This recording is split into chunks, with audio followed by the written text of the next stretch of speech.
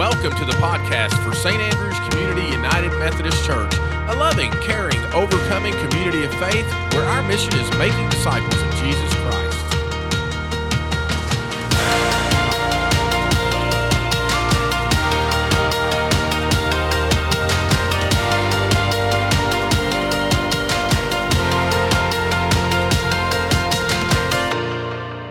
It's a good thing we have resurrection power living on the inside of us. It sounds like we had a little glitch there in the midst of the prayer. Those kind of things happen. Maybe this is one of those days. I mess up in the announcements and we have a little glitch in the music.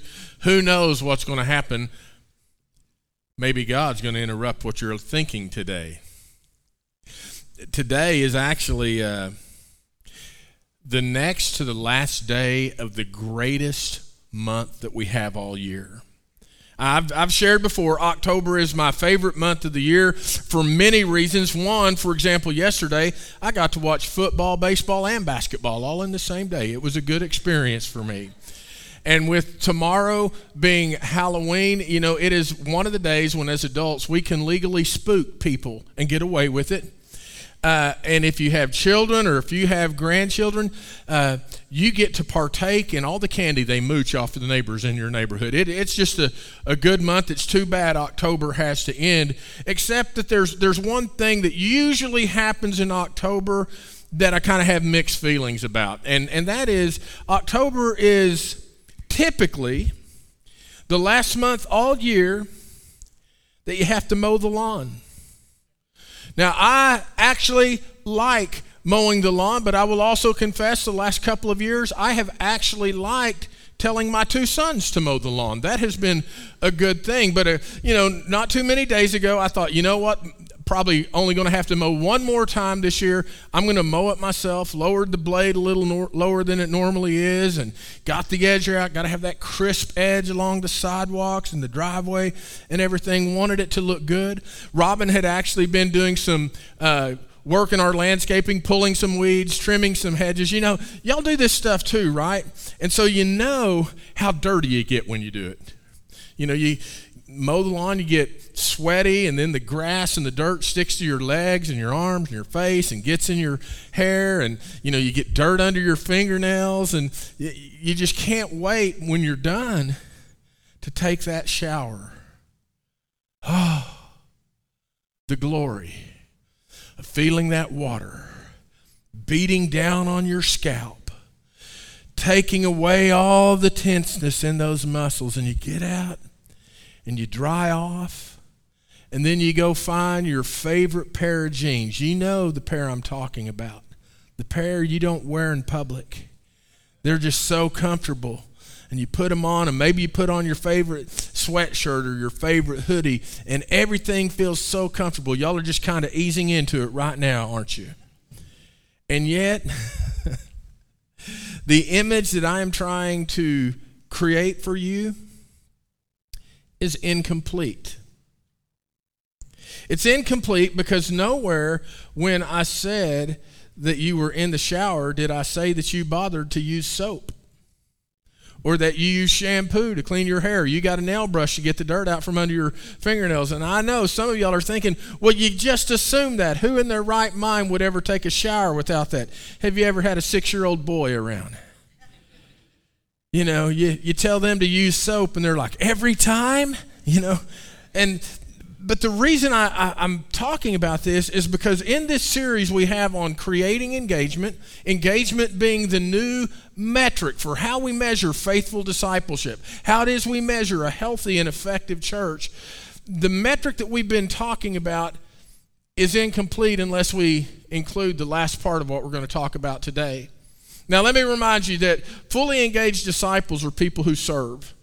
We can serve at a lot of different places in the church. You come to trunk or treat, whether you're trunking or treating or greeting or whatever you're doing, that is the way we serve. We serve by teaching Sunday school or by rocking babies in the nursery. We serve helping in the office. We serve by ushering and greeting, and I'm going to say more about that in just a little bit. There's a lot of places and a lot of ways in the church that we can serve. But if we only serve in the church, then we're not being light in the darkness of the world.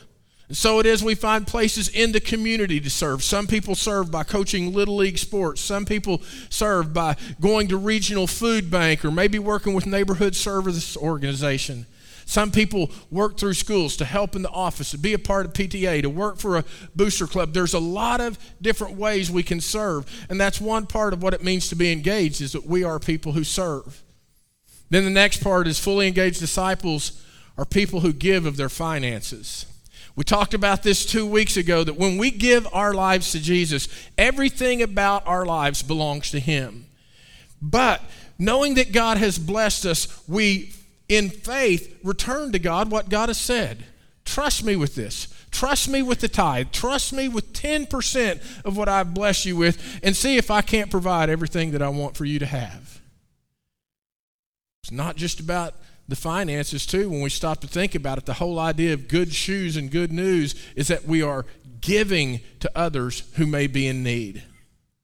Fully engaged disciples are people who are focused and intentional in growing in relationship with Christ. We're focused and intentional about growing in our faith. It was so disappointing when Josh preached this last week. I knew it to be true, but it was still disappointing to hear that I cannot simply wish myself into having six-pack abs. You know, it's true, but if you want those, you got to be focused in your diet and your exercise to make that happen. Or if you think about your faith and you think, you know, I wish I knew the Bible better. Putting the Bible under your pillow so you can rest on God's Word, it's not going to make it happen for you. You do have to open it. You do have to read it and meditate on it and study it.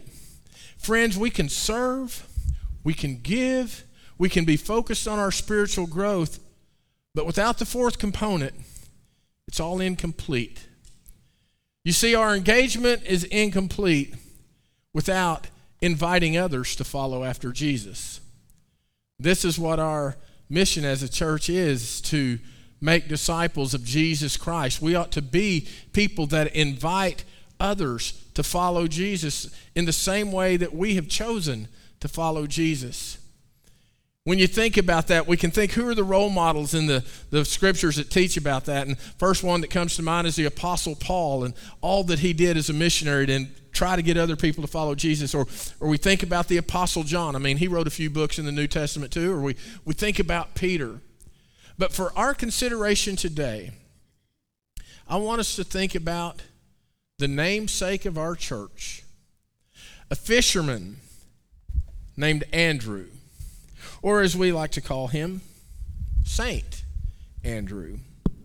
If you would give your attention to this reading from the Gospel of John. The following day, John was again standing with two of his disciples. As Jesus walked by, John looked at him and declared, "Look, there is the Lamb of God." When John's two disciples heard this, they followed Jesus.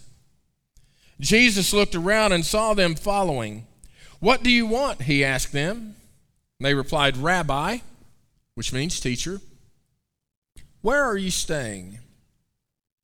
"Come and see," he said. It was about 4:00 in the afternoon when they went with him to the place where he was staying, and they remained with him the rest of the day. Andrew, Simon Peter's brother, was one of these men who heard what John said and then followed Jesus. Andrew went to find his brother Simon and told him, "We have found the Messiah," which means Christ. Then Andrew brought Simon to meet Jesus. Looking intently at Simon, Jesus said, "Your name is Simon, son of John, but you will be called Cephas," which means Peter. Brothers and sisters, this is the word of the Lord. So Andrew is credited with being the first disciple to follow Jesus. In other words, Andrew was following, when it said John, that's John the Baptist. He was following John the Baptist because when he saw John and he heard what John said, he understood that John was a prophet from God who was called to prepare the way for the Messiah. So Andrew stays close to John in hopes of seeing the Messiah. When John says, behold, or look, here is the Lamb of God, Andrew says, then I've got to follow after him. Now, this is a very critical thing that should be easy for us to understand. Before Andrew was a follower of Jesus, he was a follower of John the Baptist. Before Andrew was Methodist, he was Baptist. Y'all get this? I mean, I've always liked to joke that, Baptists make really good Methodists. And in the last service, I said, I'm not going to even ask who the recovering Baptists in our church are. But, they were Baptists. They were used to raising their hand when they were supposed to do something. And we have a good joke about these kind of things. But what I want us to focus on is Andrew was somebody who was intentionally focused on growing in his faith. He grew up in a Jewish home. He believed that the Messiah would come, and when he follows Jesus, it doesn't take him long to conclude Jesus really is the Messiah. And the first person that he goes and tells is his brother, Simon Peter. Now, there's a lot of things that we can gather from this, but here's the one I want us to think about today, is we should invite our family members to follow Jesus. Andrew could have gone to anybody, but he went to his brother. They had been raised together, obviously, in a very faithful home of people that were looking for the Messiah to come. If we read in the book of Acts, I think it's chapter 10 or chapter 12. Y'all can look it up. Do you good to read all three chapters. I think it's chapter 10. We see that Peter has a vision, and in the vision he's told to eat these animals that the dietary customs of Jews said you don't eat. And in that, Peter says, Lord, I have never eaten these. So in other words, Peter and Andrew both grew up in a very significantly faithful Jewish household looking for the Christ to come. And so whenever we think of who should we invite to follow Jesus, I would recommend to you that the first place of discipleship is always the home. We have Christians' homes. We don't bring our children to church hoping the church will make them disciples. We bring our children to church because we believe the church can reinforce those lessons of discipleship that we teach at home. Making sense to everybody?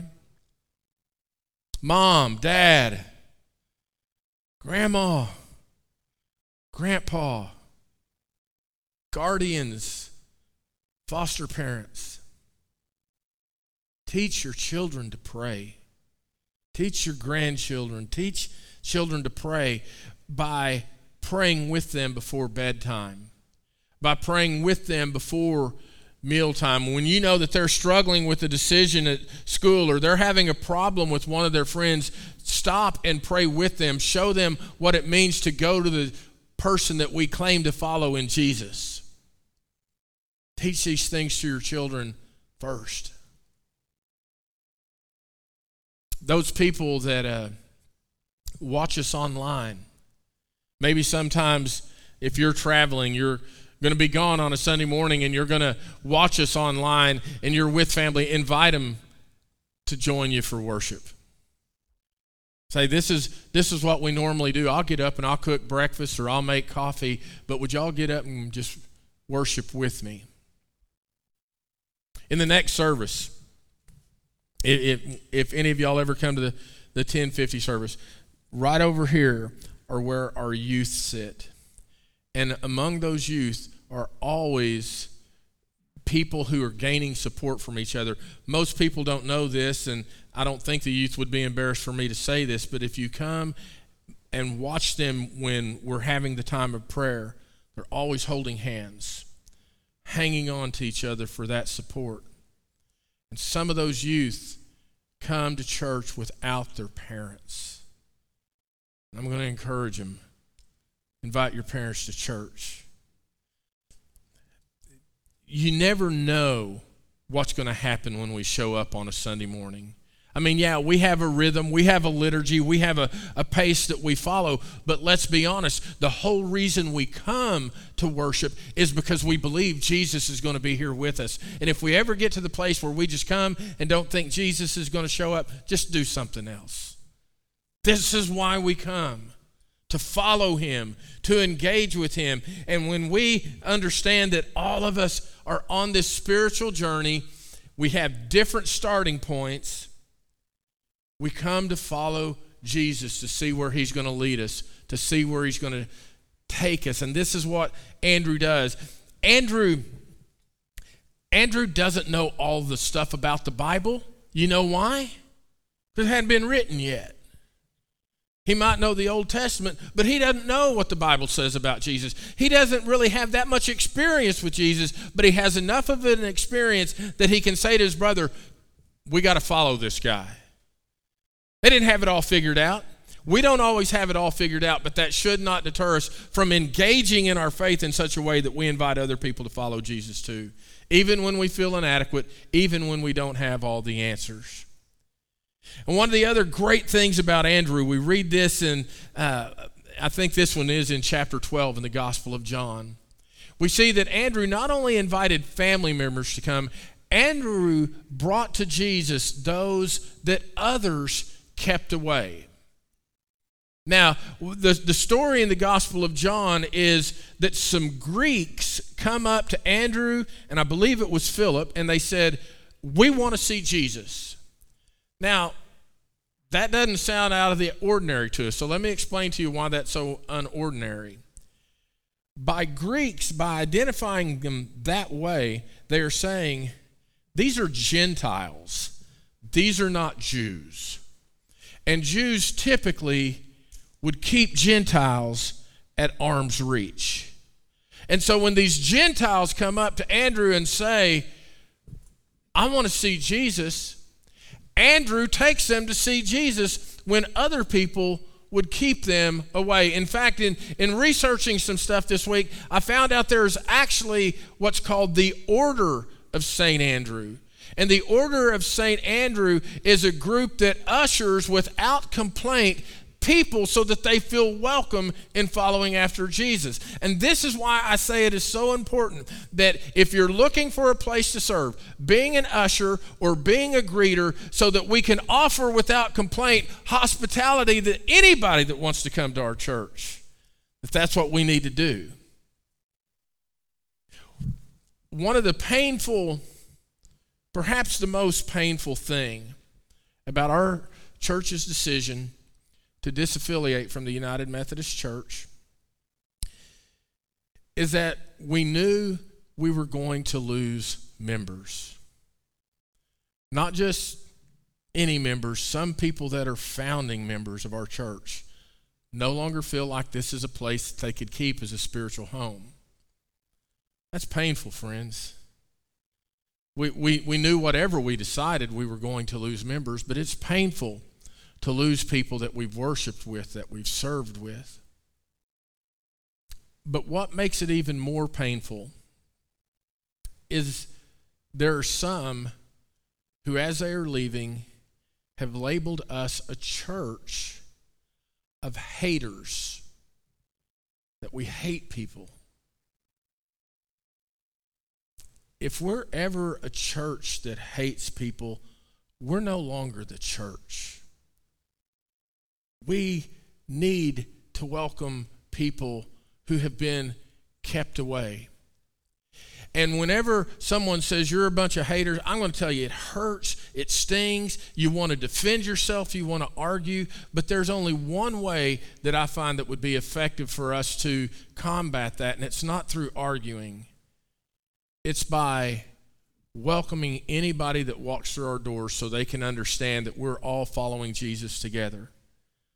You want me to tell you what we have in common with all the people that aren't here? We all need to follow Jesus.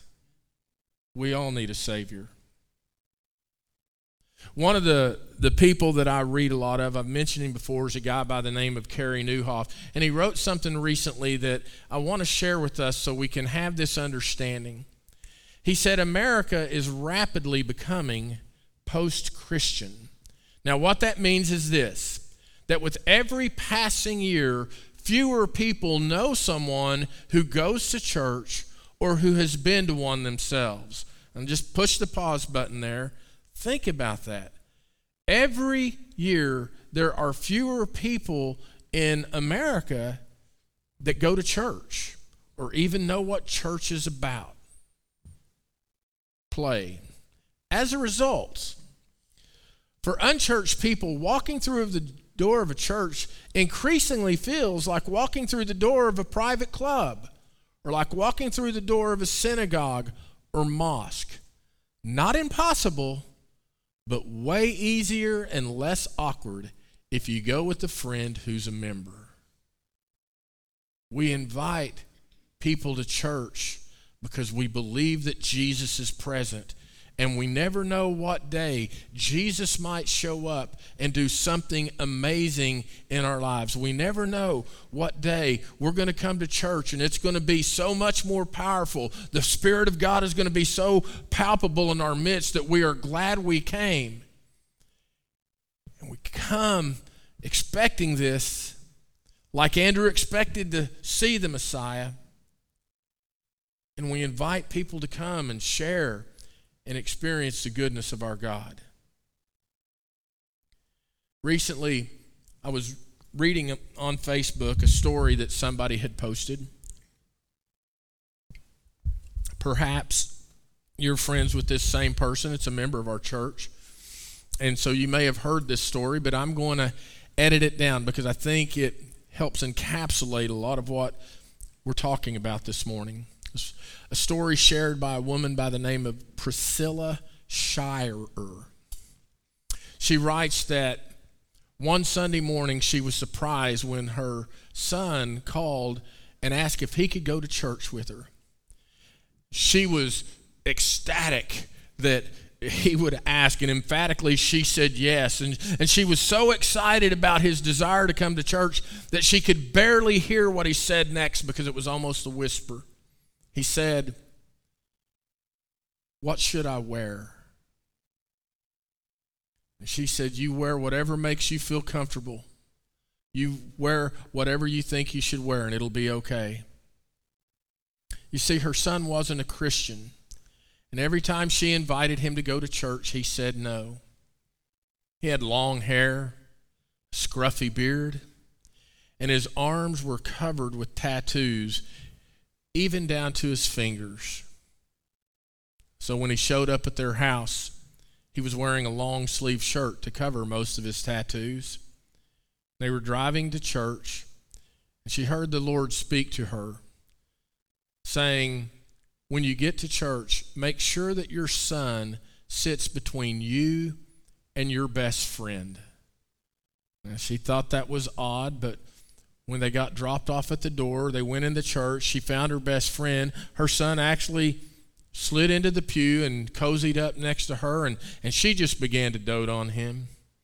She just began to love him the way that she loved all people. And when she noticed his tattoos, she said, "Well, tell me about your tattoos." And so he shared, and she goes, "Well, where'd you get them done? The artistry on this is just beautiful." And he said, "Well, I did them myself." And she just oohed and awed and commented and complimented him on what a great artist he was. Mom felt good that her son was being welcomed in the church. They sang a few songs, took an offering. The pastor walked up to the pulpit to preach, and he said, "There's a young man somewhere here in the church today, and God wants to do business with you. You don't need to wait. You need to get out of your pew and meet me at the altar right now." That's when the Lord spoke to her and said, "Your son's going to be saved today." So it was, she felt her son nudge her arm as he began to get out of his pew. And she and her husband moved so he could go do business with God. Of course, you can imagine the gush of emotion she was feeling in that experience. She went on to write in her story that it's so important for us to receive people where they are. That when people come in, we never know what their story is. The prostitute that comes to church, probably going to dress like a prostitute. The drunk that shows up at church, probably going to have alcohol on their breath. The drug addict is probably going to be high if they show up. The gambling addict that comes in is probably asking for help because they just gambled away everything that their family needed. We never know exactly what people's need are whenever they come. But we trust every person, not just Christians. Every person is on a spiritual journey. We have different starting points. We have different obstacles that try to knock us off course or get us to quit running. But as disciples that are fully engaged, we invite people to follow Jesus. We invite someone to follow Jesus, and that is a commitment on our part to take a spiritual journey with them. If this is not a part of our life, we're like that person that's done all the yard work and tries to get clean, but hasn't used soap in the shower.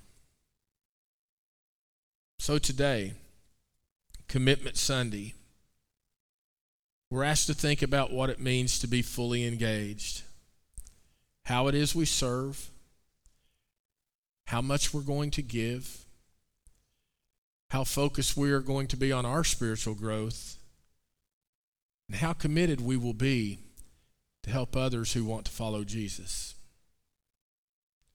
We're going to sing here in a minute, and as we sing, we're going to invite you to bring your stewardship cards up. It's a way of consecrating yourself. We have the 2 offering plates. If you desire, just go ahead and bring that and put it in the plate. If you desire that time of prayer, you're always welcome to do that. Would y'all pray with me?